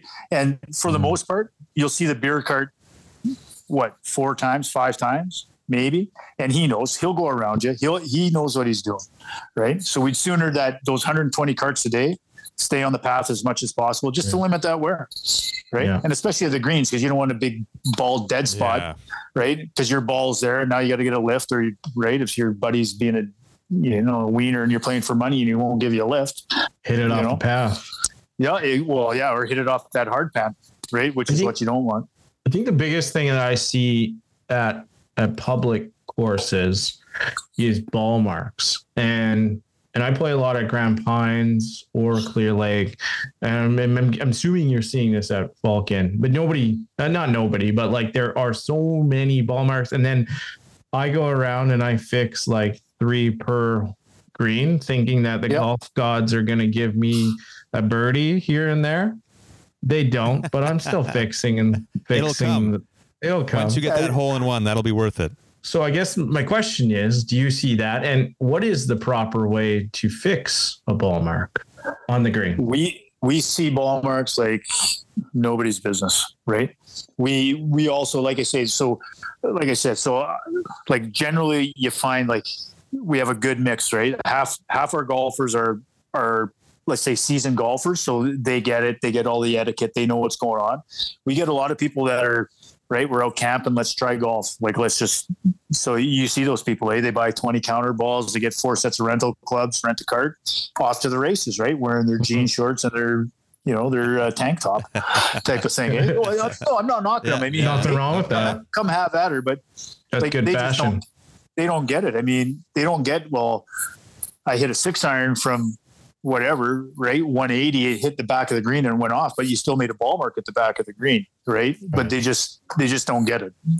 Whether they just weren't taught. I mean, it just is what it is. It just comes to their territory. So we spend a lot of time in the morning. We fix quite a few ball marks, and and it's just a fact of life. You just got to deal with it. Proper way to fix a ball mark. I mean, you really should never put your tool in and lift the turf, right? Go from the backside of where it balled up and push the turf back as best you can, and then just give it a pat with your putter. Try to make it look as flat and level as you can. Try to do the least amount of prying up as possible. Interesting. That's good. That's my technique. I was thinking this, JR, we should almost get a video, and Dave, maybe you can provide like a little, I don't know, if you can provide a video on how to do it. And I did see this recently, and somebody had put it out there, and they dig a little hole in the middle of the ball mark, and then they flap the backside over, but I don't know. Oh yeah. There's all kinds of different ways. I'm pretty sure if you go on the USGA site that they have a video on the way they want correct ball mark, or the way they recommend. We don't recognize the USGA on this program. Okay. I'm just kidding. That's the green section though. The green section is different. We are strictly RNA here. Oh, there you go. I don't know why I said that, but well, that's good. That's cool. I'm going to go one more question, or a statement. So the day we played, car path only. I'm in the middle of the fairway, and I think there was probably a marshal there, but there was sand on the carts, which is great, right? Some places don't have the sand mixture on the carts, so I take a good hunk, and then the marshal was watching, so I was courteous and put my sand in my divots, as I would do even if the marshal wasn't there. I'm sure I would do that. But I think what we learned last year was that putting your beaver tails divot pellets back in those holes aren't doing a lot of help. And maybe you can back that up, or maybe you will dispute that. Well, I'll dispute it a bit. Like if you like you're hitting a wedge and you take a massive chunk out of there, and it's got some turf to it, like it's thick, like you say, like it's 1/2 inch, 3/4 inch thick.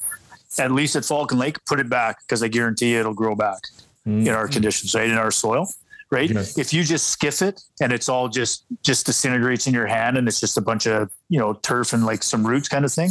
Okay. Then put the sand in there. You know what I mean? Yeah.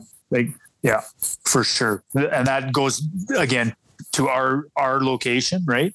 Mm-hmm. Again, because we tend to be moist, and we've just found that those divots will grow back, right? But what we have found though is, because we started putting the sand on last year, that we put them on the carts, the divot bottles. Yeah. So when we started doing that, like nobody would put a divot back. So you come in the morning and you'll find those big thick chunks all over the place, right? Oh, yeah. You know what I mean? So, yeah. So I say, for me, if you're at Falcon, please, you got a thick divot, put it back best you can, stomp it down so it sits in there. And those skiffy ones, that's what the sand's there for. How about her? I'm impressed that you took the sand with you when it was cart path only, and you walked out with the sand bottle. I ran out, and you know what? Sometimes those bottles aren't they're not very easy to use. For some reason, they got that weird neck on them, and then you got to like turn it every which way. Yeah, they're counterintuitive to the handle, to the way the spout points out. Yeah. Like, am I doing this right? It's like connecting a USB. Yeah, exactly. Whoa. Yeah. Yeah.